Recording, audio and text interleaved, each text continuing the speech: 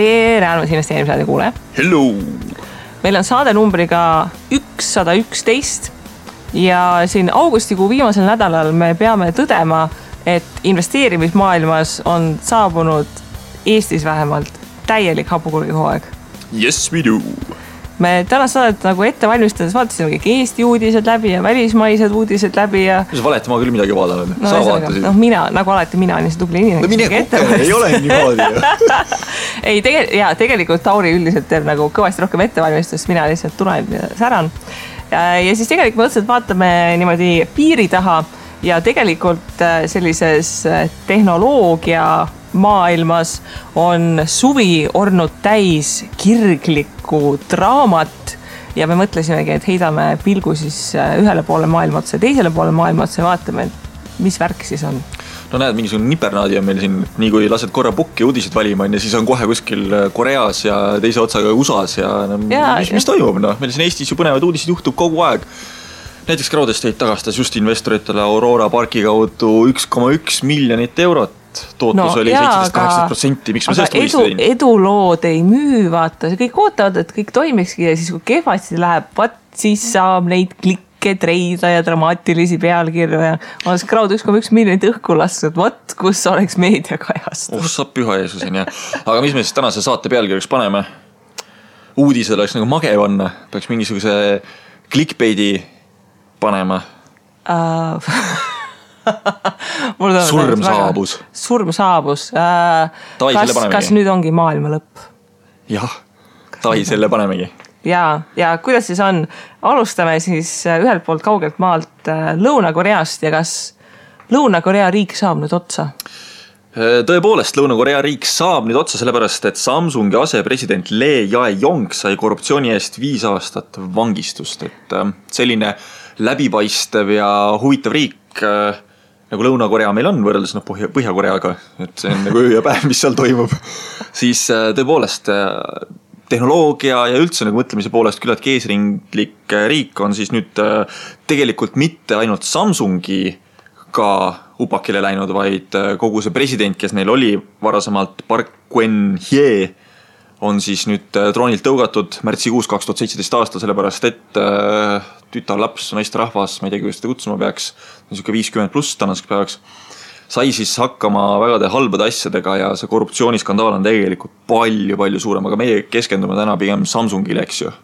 Ja, et see Lõuna-Korea, viimasel üldse maailma poliitikas on nagu päris huvitav, et mõnes riigis saavad sellised diktaatorid võimale ja teises riigis võetakse majanduskuritegude pealt presidente maha, eks ju, et siin Lõuna-Ameerikas on ka igasugune tralala käimas, aga jah, Lõuna-Korea on hästi huvitav riik selle koha pealt, et kes ajaloost mäletab, siis pärast teist maailmasõda, kui meil Koread ära jagunesid, siis Lõuna-Korea tegelikult oli pigem vaene riik.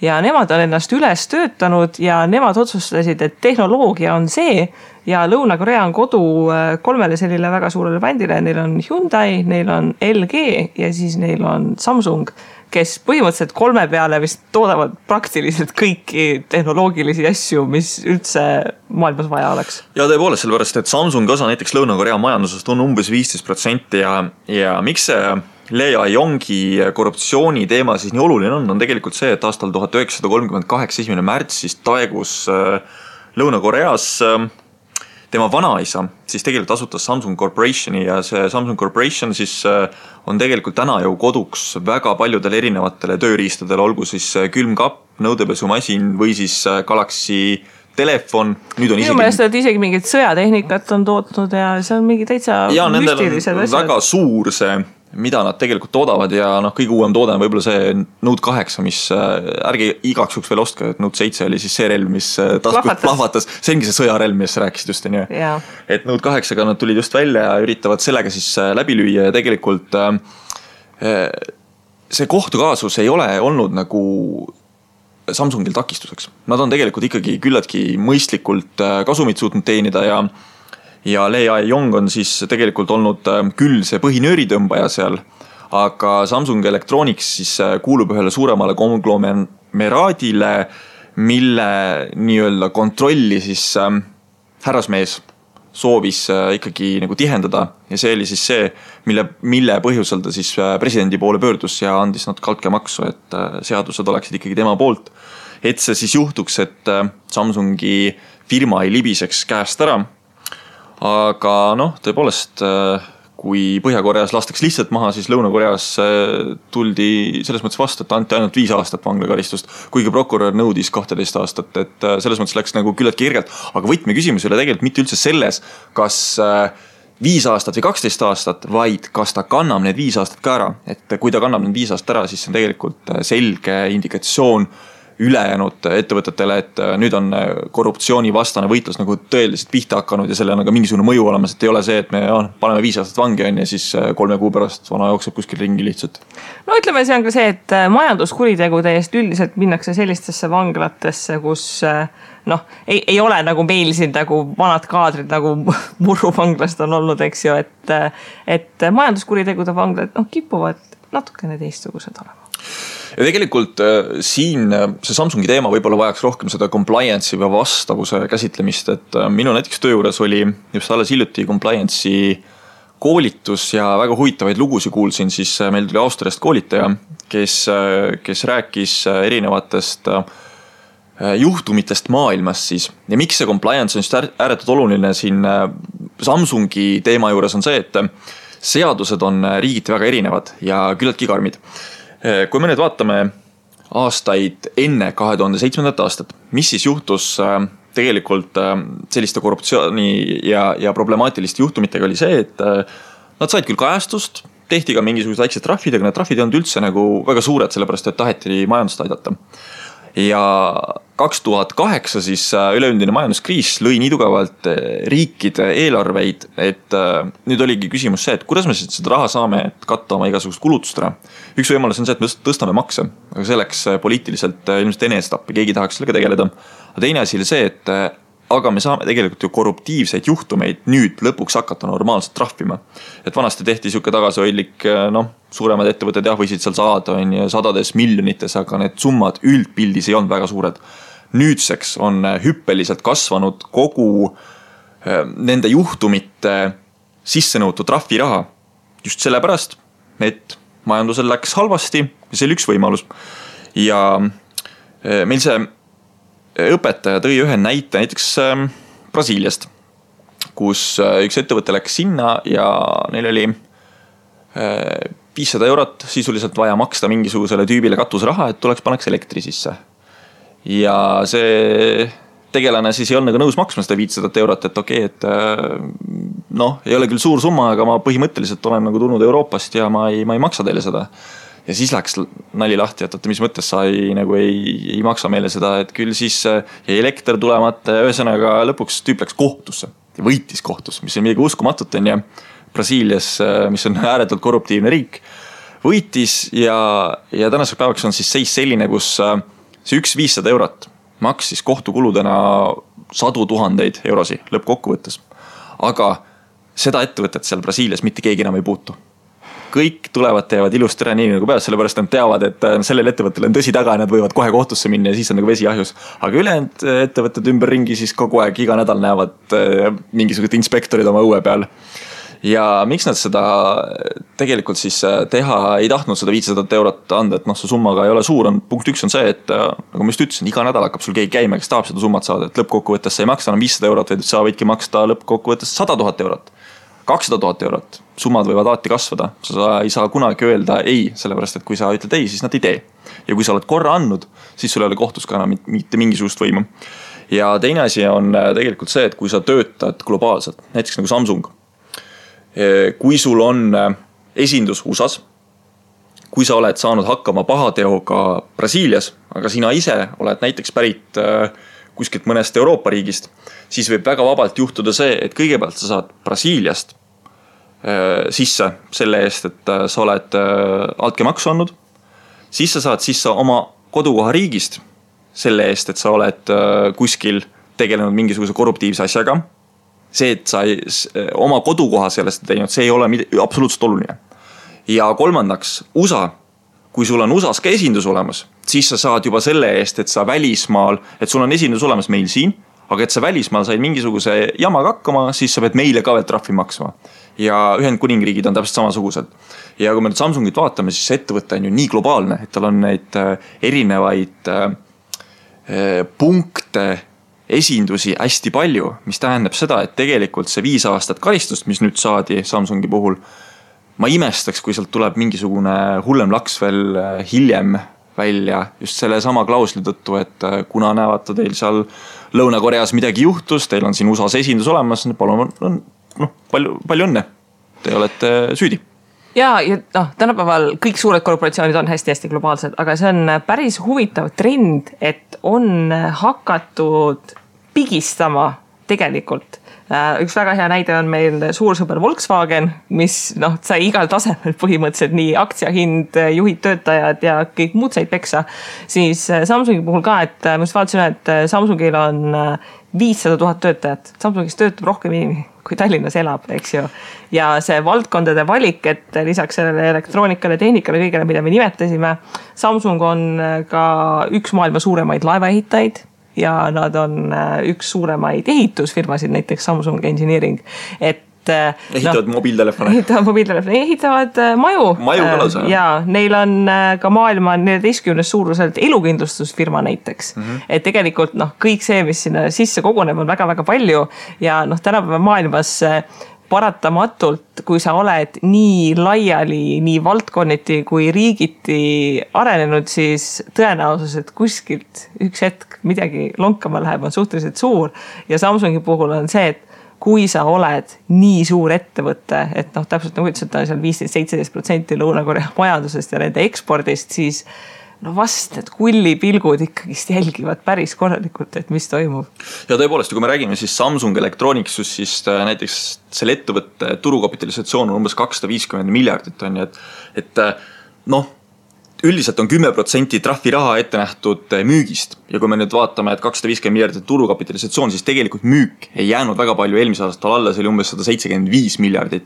10% sellest on siis 17,5 miljardit loomulikult ettevõtetele kohe hakkavad silmad kilama, et sealt on võimalik võtta. Ja sellest tulenevad siis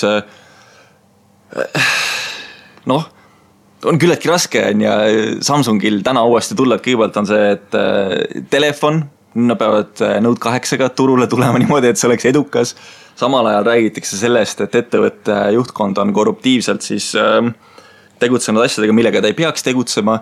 Ja ma arvan, et Samsungi jaoks ei ole see nagu viimane piiskarikas, et kuskilt tuleb midagi veel, et saab olema nagu põnev vaadata. Aga kui me nüüd ettevõtted kõrvale jätame, Kristi, mis siis sa pakud, et mis on esimene riik maailmas korruptiivsuse poolest? Ma tahaks, ma ei tea, kas see on minust nüüd eelarvamuslik, et ma tahaksin pakkuda mõnda nii. Ei ma ütlesin enne ära vastuse, ma juba tean, mis sa ütled. Mis sa ütled? Ei, mina tahaksin öelda mõne Aafrika diktaatorriigi, mingi Somaalia või midagi sellist. Somaalia on õige vastus. Ongi nii või? Ja tegelikult poolenisti õigemalt pool punkti sulle, sellepärast, et esimesel kohal on 2 riiki. Üks on Põhja-Korea, mida ma tegelikult arvasin, sa pakud. Ja teine on siis Somaalia ja 3. kohal on Afganistan, 4. Sudaan ja 5. Lõuna-Sudaan. Et arenenud riikidest tõepoolest seda korruptsiooni nii palju ei leia ja kui sealt ka leitakse. Me oleme äkki lihtsalt nii osavad. Meie? Nagu arenenud riigid, et nagu siin ei käi enam korruptsioon päris niimoodi, et võetakse nagu kuskil kohver rahaga ja minnakse, meil mingid sadama keisid ja mis iganes minnakse kohvriga rahaga, aga et üldiselt käib kuidagi niimoodi natukene keerulisemalt ja siis on ka keerulisem vahele jääda ja avastada. Meie korruptsioon näeb välja niimoodi, et korjame maksurahana kokku kõik selle ja siis paneme kuskile musta auku, kus ise ka ei tea. Aga tegelikult hea mõte siinkohal on see, et kuidas tegelikult korruptiivsed juhtumid üldse tekivad, on see, et tihtipeale näiteks Samsungi näide on see, et tema vanaisa, eks ju, selle ettevõtte lõi ja need pered käivad omavahel väga palju läbi, olgu see siis Samsung, olgu see siis mingi järgmine konkureeriv ettevõtte, nad saavad omavahel läbi, see on nagu, kui sa töötad selles tööstusarus, sa tead neid inimesi, sa suhtled nendega ikka, ja väga vabalt võib juhtuda see, et sa kuskil arutad mingisugust hindasi.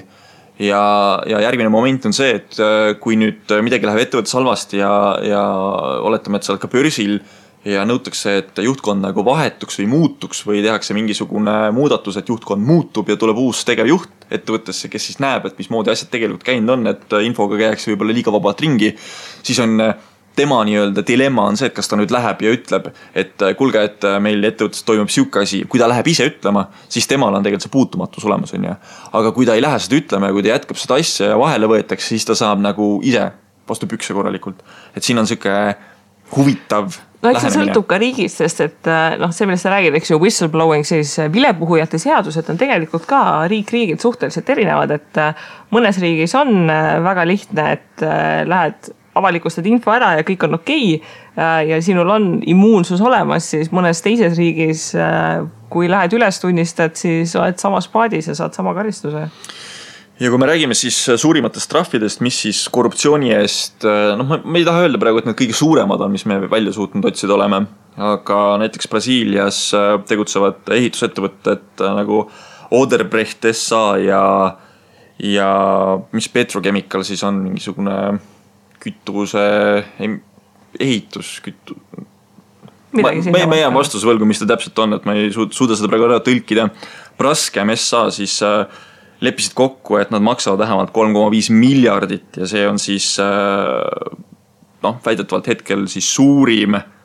Ma ei saa küll 100% kindel olla, et me põhineme ühel allikale, et võib-olla on midagi vahepeal veel juhtunud ja võib-olla see allikas oli kõik uuem just, aga on siis nagu suurim, mis on nagu juhtunud altkäemaksu teema suhtes ja mis siis juhtus oli see, et 2001 kuni 2016 aastani siis maksti umbes 788 miljonit 12 riigis 100 erinevale projektile altkäemaksudena. Seal oli siis Brasiilia, Argentiina, Kolumbia, Mehhiko, Venezuela ja mõned muud riigid veel, see on siis USA andmete järgi.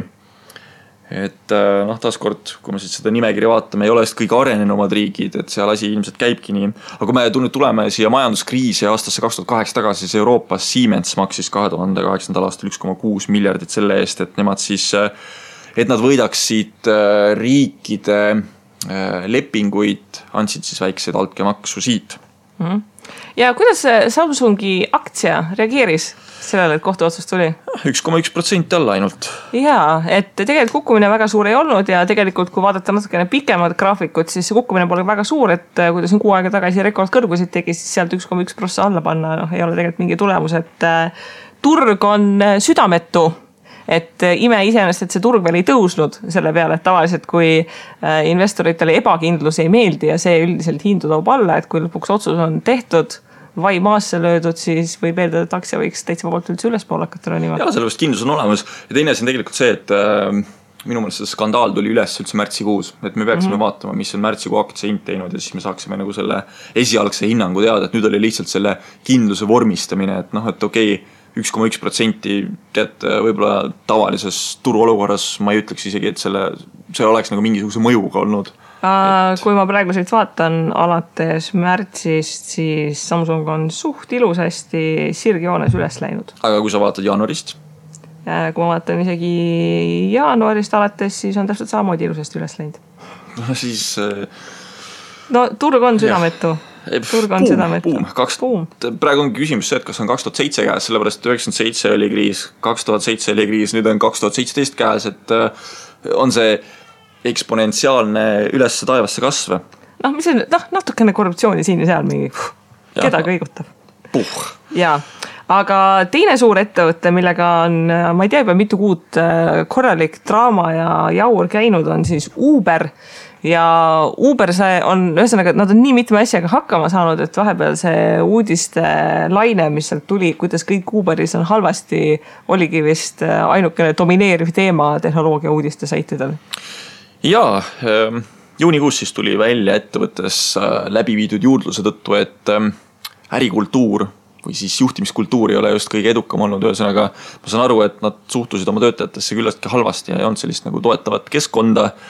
Siis tolle momendine tegevjuht Travis Kalanick astus siis tagasi ja alles nüüd on siis leitud uus tegevjuht, kes siis peab hakkama üllatus kõiki neid huvitavaid probleeme lahendama, mis Uberiga seoses üles on kerkinud. näiteks seesama, kuidas luua hea ärikultuur, näiteks kuidas parandada finantsolukorda nii, et raha enam ei põleks käes ja näiteks Uberil on maailmas palju kohtulahinguid käsil, kuidas nende vahel navigeerida ja näiteks Uber on viimasel ajal väga paljudest turgudest tagasi tõmmanud ennast või siis enda üksuseid maha müünud, et kuidas siis ikkagi seda globaalset laienemist nagu edasi viia. Ja Kristi, palun võta ja nimeta see Uberi CEO, mul läks ikka päris pool tundi aega, et kokku lugeda. Ja tema nimi on Tara Korshovashai. Tegemist peaks olema Iraani päritolu meesterahvaga ja põhjus, miks nii kaua võttis aega tegelikult Uberi juhiks kedagi leidmast, et Tauri ütles siin ilusasti ümmarguselt, et probleem oli ärikultuuris ja see oli ka üks asjadest, mis seal toimus, aga üks suuri probleeme, mis lisaks sellele, et lihtsalt ärikultuur oli väga selline agressiivne ja töötajatel sellist omavahelist olelusvõitlust väga tugevalt promoti, siis teine probleem oli see, et firma üks suhteliselt kõrgel positsioonil olev naisterahvas avalikustas sellise huvitava essee, kus ta siis kirjeldas sellist süsteemset seksistlikku ja ahistavat käitumist ettevõttes, mille tagajärjel Uber jooksis naistest tühjaks, et naistöötajate hulk kukkus sinna vist 3% peale. Miks selleks ühte kirja vaja oli? No vaata, see on tehnoloogia maailmas praegu on nagu hästi palju draamat selle kohta, et väga paljud naised on avalikustanud juhtumeid, kus näiteks riskikapitalistid on säärt silitanud ja agressiivselt ligeajand ja kõike muud teinud ja see on nagu tükk aega räägitud, et seal mingi probleem on, aga paljud inimesed ei julge sõna võtta, sest et kui sa oled näiteks Silicon Valley's ja kui sa võtad sõna oma tööandja või mõne riskikapitalisti vastu, et kuule, et ta ahistas mind, siis see on tegelikult karjäärile suhteliselt surmaotsus siiamaani olnud. Ja inimesed on vaikinud ja mingil hetkel, kui on piisavalt kõrgel positsioonil inimesi, siis julgetakse tulla välja ja hakatakse üksteist toetama, et kes Hacker Newsi loeb, siis seal on viimase ajal vist iga 3 päeva tagant enam-vähem keegi tulnud mõne story'ga välja, et mida põnevat on Silicon Valley's tehtud ja see oli võib-olla selline kirstunael lisaks sellele, et kelle käest on Uber raha võtnud? Erakapitalistide käest, et Uber on selles mõttes positiivne näide, et ta ei ole IPO-t teinud, ta ei ole börsile tulnud, mis tähendab seda, et tavaline investor ei saa. Mina, Kristi, sina, kumbki me ei saa minna börsile vastu Uberit. Aga kelle raha Uber vastu võttis, oled sa sellega kursis? Kui sa niimoodi küsid ja silmad kilevad peas, ma arvan, mingi pensionifondide raha. Või? Ei, Uber võttis raha Saudi Araabiast ja ehk siis maailma number 1 terrorismi rahastavalt riigilt võtsid nad 3,5 miljardit, mis ütleme ka nende suhteid teiste Silicon Valley ettevõtetega just väga ei soojendanud, sellepärast et ütleme, Saudi Araabias ringlev raha võib-olla ei ole nagu selline kõige ilusam ja kõige puhtam. Kui te ette nüüd, et keegi viskab pangatäie raha kuskile fekaalide sisse, kas sa ei lähe kori kokku seda või? Ma võib-olla päris nii ei kirjeldaks seda, aga ütleme, et see on veidikene problemaatiline ja anna andeks mu otsekohesus. Kogu selle draama tagajärjel, et Travis tegelikult päris vabatahtlikult vist tagasi ei astunud, vaid survestasid siis need investorid, kes seal taga olid, et maine parandust oleks vaja teha. Ja uus juht, siis see Iraani päritolu meesterahvas, tuleb sellisest ettevõttest nagu Expedia. Kas sa oled kursis, millega Expedia tegeleb? Nope. Expedia tegeleb põhimõtteliselt, ta oli algselt just kui Bookingu konkurent. Et nad tegelesid hotellinduse majutuse mingi vahendamisega, aga mingi hetk nad tegid selle põhimõtteliselt vale otsuse, et Booking hakkas nagu vahendama teiste pakkumisi ja Expedia tahtis vist ise hakata nagu su turgu võtma ja looma. Ja selle tõttu nad suhteliselt ei olegi praeguseks enam tuntud, et alguses oli Expedia suhteliselt nagu tuntud nimi. Aga Expedia selles suhtes läheb suhteliselt hästi, et kui issand jumal, ma ei suuda ta nime hääldada. Korsho. Ma isegi ei ürita. Jaa, me tahaks seda hääldada, aga me tõesti ei oska. Tara, pane Tara. Et lahkub Expediast ja saab suurusjärgus 200 milli siis lahkumisboonust. See on nagu ma ei taha öelda, et see on 5% Eesti riigi eelarvest, aga no nii hull asi ei ole, aga no peaaegu. et 200 miljonit vist ilmselt see suurusjärk, millega ta ära jalutab ja siis Uberi CEO-na ei ole nagu välja öeldud, et kui palju ta seal palka hakkab saama, aga ju ta siis natukene ikka hakkab saama. Nii, aga siis see Uberi popa on tegelikult Uberi aktsial ikkagi teinud mingisuguse jälje, jätnud mingisuguse jälje ja need, kes siis esimeses ringis nagu peale läksid 68 miljardilise valuatsiooni pealt, siis täna peavad tõdema, et juba käib kauplemine 50 miljardi pealt, et ettevõte küll ei ole vabalt kaubeldava, aga see ei tähenda seda, et ettevõttele juurdepääs nagu võõralkapitalil olemas oleks, et nagu Kristi välja tõi, siis Saudi Araabia investorid on ühed. Ja seal on ka mitmed riskifondid, kes siis aeg-ajalt oma portfelli hindavad üles, hindavad alla, et see uudis tuli suhteliselt kirvena, et mitmed riskifondid on Uberi valuatsiooni enda portfellis vähendanud ja just kogu selle šalala ja tralala ja draama tõttu, mis on siis nüüdseks juba varsti vist pool aastat siin käinud. Võib-olla hea küsimus, et Kristi, kuule, kas see oleks nagu buy the dip? Et kui sa oleks nagu praegu börsil kauplemas, kas sa ostaksid seda, et vaata, see on see põhiteema, kus ETF-i valatakse nagu kõvasti raha, et iga väikene tagasilöök, kus aktsia hind alla tuleb, et see on võimalus otsustada, et mis sa arvaksid, kas Uber, mis ta aasta pärast teeb? Ei, ta võib olla nii ja naa, eks ju, ta võib olla laes, aga ta võib olla kuskil ka läbi põranda, et seda ei pruugi võimalik olla päästa, aga mina põhimõtteliselt ei ostaks Uberit ja ma põhimõtteliselt ei sõida ka Uberit, sest et sellise äripraktikaga ettevõtet mina isiklikult oma rahaga toetada ei soovi. Nii et sina Eesti Jaan, kes sa sõidad siin ringi Uberiga, siis anna andeks, sellepärast et kuskil USAs on mingisugune probleem olnud, siis sina praegu, Kristi, oled kaotanud kliendina. Selles suhtes ega nad väga õnnetud sellele kindlasti ei ole. Globalization, jaa, et eks ma sõidan mõne teise ettevõttega, aga see ongi see koht, et ega investorid peaksid ka ikkagi jalgadega hääletama, et tegelikult see sama Uberi maine probleem, et kui sa oled fond, mis on sellises ettevõttes sees, et kui see on Saudi Araabia raha, siis neil on nagu mainest nagu täiesti whatever, eks ju, aga mitmed nimeliselt tuntud investorid, kes seal Uberiga seotud on, ega nemad surusidki seda Travis'e lahkumist väga tugevalt, sest et ka nende maine on seotud sellega, sest et riskikapitali maailmas on see paratamatu, et kui sa tood raha, siis sa tood ka oma nime, maine ja connectionid ja kõik muu ja kui see ettevõte hakkab ikkagi kuskile väga vasakule minema, siis tuleb nagu oot, et natukene peatame ja vaatame, kuhu me nüüd lähme. Kui sa ütlesid seda, et investor peaks jalgadega hääletama, siis ma kujutasin seda, et kuidas tagumine uks lihtsalt mõlki lüüaks jalaga, aga seda sa vist päris mõelnud, et see jalgadega ja rahaga hääletamine on üleüldiselt siuke nagu majandusteoreetiline viga tegelikult minu jaoks, et võib-olla Pandora pealt oleme seda näinud, kus on mingisugused investorid, kes 3 aastat tagasi vingusid, et kõik on nagu väga halvasti, kõik on väga pahasti, jätkuvalt nad investeerivad seal, et sul on võimalus jalaga või siis käega või siis rahakotiga hääletada, miks sa seda ei tee siis. Et see on hea mõte, aga ma arvan, et see nii palju ei teostu, et ma ei usu, et Uber nüüd nii palju sellest lõppkokkuvõttes kaotab, et läheb aastakene mööda ja keegi väga ei mäleta, et mingi asi ei ole olemas, eriti kui see maineparanduslik projekt nagu läbi läheb, on ju, et see Travis Kalanick tagasi tõmmati on võib-olla hea. Aga räägime mõne sõnaga natuke Uberi numbritest, et me saaksime aru, et kus siis see ettevõtte omadega on, et kui väärtus oli siin 68 miljardit, mille pealt siis kukkus 50 miljardi peale, siis näiteks 17.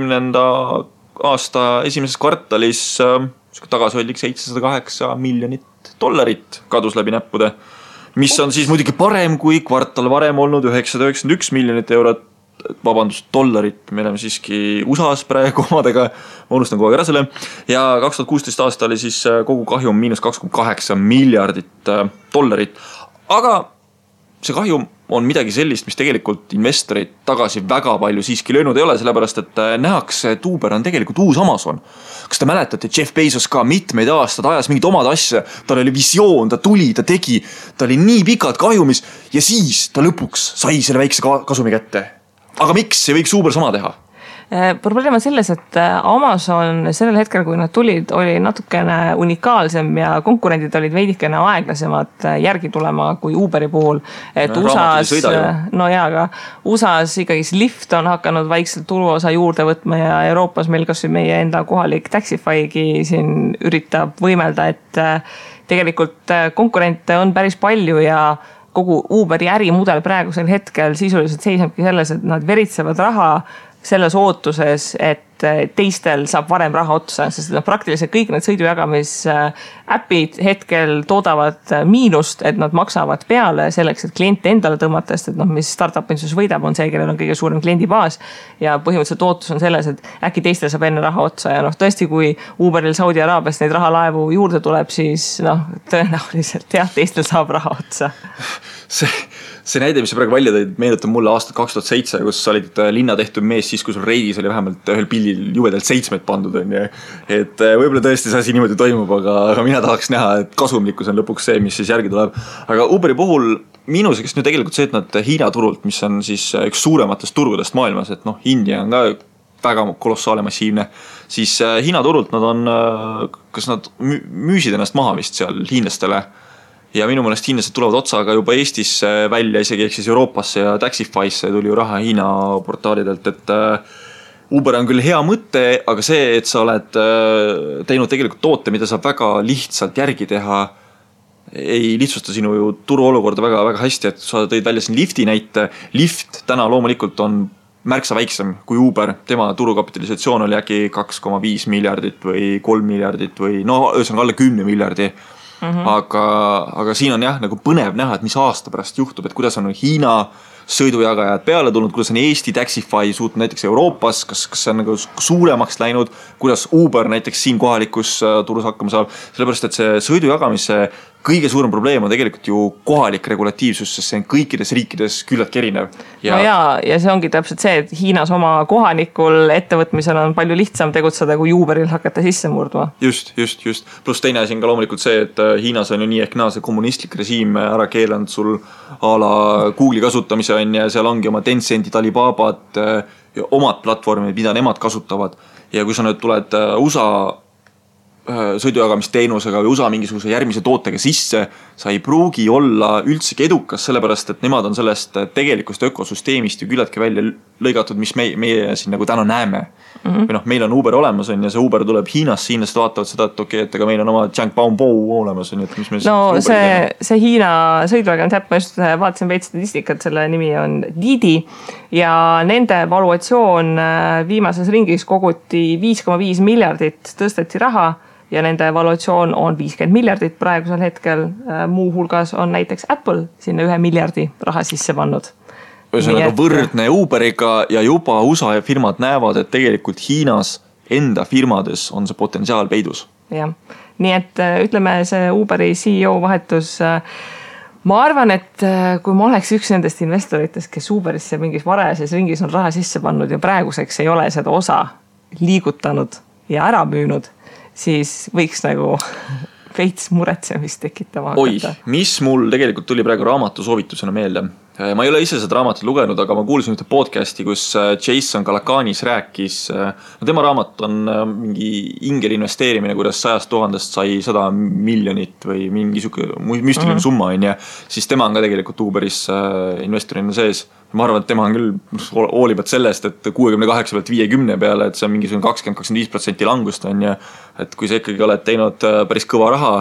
No kui sa tulid sealt mingi väga pisikese nagu valuatsiooni pealt sisse, siis see, et ta kukkus 68-lt 50-le, kui sa sisse tulid nagu 1 miljardi pealt, siis jätub külmaks. Pole vist probleemi. Ja, et need, kes tulevad viimaste ringidega peale, need on need, kes lõpuks sealt suhteliselt tühjade taskutega lahkuvad. Ja, tegelikult tahaks näha Eestis selliseid põnevaid ülevõtmised, näiteks GrabCAD meil oli on ja $100 miljonit, mis see summa oli. TransferWise'ist ka räägitakse päris palju, see on vist üldse unicorni staatus juba välja jõudnud on ja tegelikult nad ei ole Teleport võeti ka üle, aga see oli vist suletud tehing, seal ei öeldud vist summat. Ei avaldatud aga tahaks mingit sükest suurt summat nagu Skype'i puhul tekkis nagu see Skype Mafia või Estonian Mafia siin ümberringi, et siuke mingisugune suurem rahasumma võiks jälle tulla, kus siis hakkaks jälle see Eesti nii-öelda tehnoloogia ökokeskkond nagu elama. Kihama. Jaa, selleks nagu väga äge.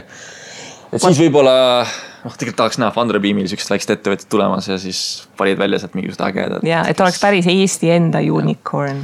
No meil on tegelikult potentsiaali ju Ampler bikesidena olemas. See ei ole küll päris sükke skaleeritav selles mõttes, et kui sa mingisuguse äpi lood on ja siis seda võib kasutada sul täna 10 inimest ja homme 1 miljon inimest, siis Ampler bikesiga on see, et kui sa täna ühe ära müüd, selle, siis ilmselt homme 100 inimest selle rattaga ei sõida korraga. et me peame rohkem sellist mingisugust tehnoloogia põhist asja vaata, mida oleks võimalik skaleerida, aga noh, see on jällegi taaskord küllaltki keeruline. Millegipärast USA's Silicon Valley's on need head ideed alati olemas ja meil mitte. No aga seepärast võiks mõned eestlased on ka sinna Silicon Valley'sse läinud õnne otsima. Mida me siin teeme siis praegu siin Tallinnas? No näed. Vaatame, kuidas teised teevad draamat, eks ju. Me siin väikeinvestoritel räägime oma mingitest tuhandetest või 10 tuhandetest või 100 tuhandetest eurodest ja siis mõni siin, me kaotasime 18 miljardit valuatsiooni, noh. Juhtus. Nii, aga ma arvan, et oleme rääkinud nii Lõuna-Koreast, mis on ühel pool Eestit ja oleme rääkinud USAst, mis on teisel pool Eestit. No, sõltub, kuidas vaadata, eks ju, kuidas me gloobuse peal neid jutte tõmbame.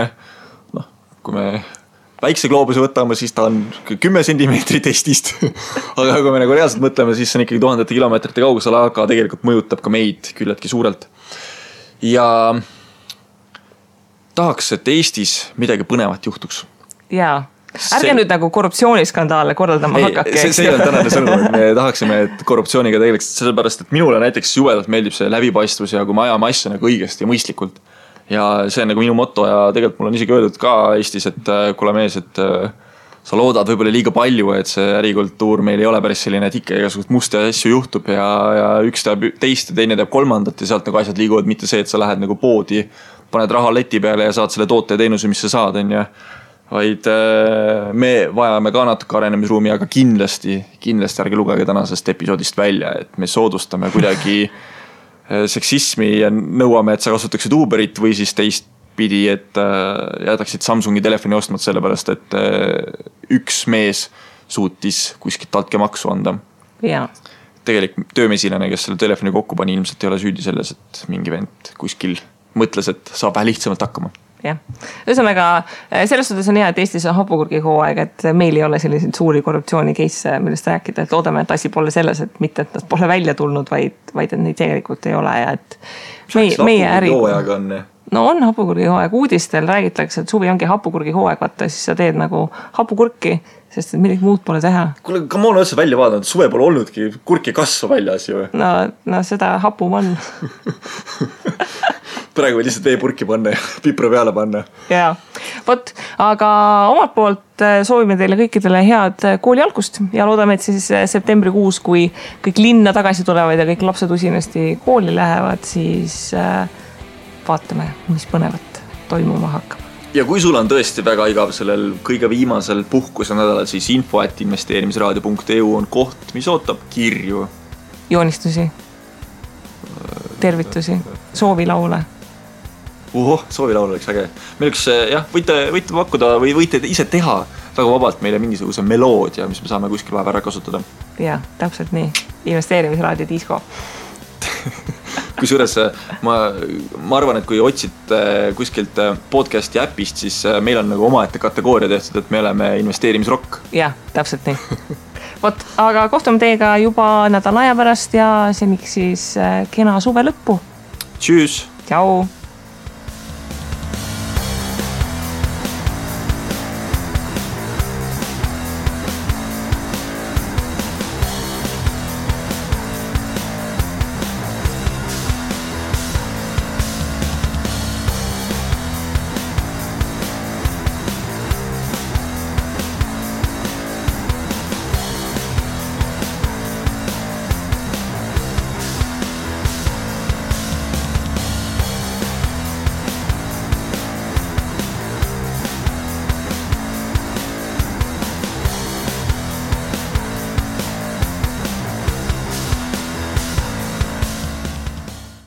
Investeerimisraadios kuuldud tuleb käsitleda kui meelelahutusväärtusega informatsiooni.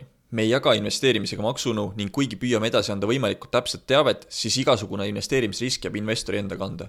Ükski investeerimisraadios nimetatud tehing ei kätke endast soovitust antud vara osta või müüa.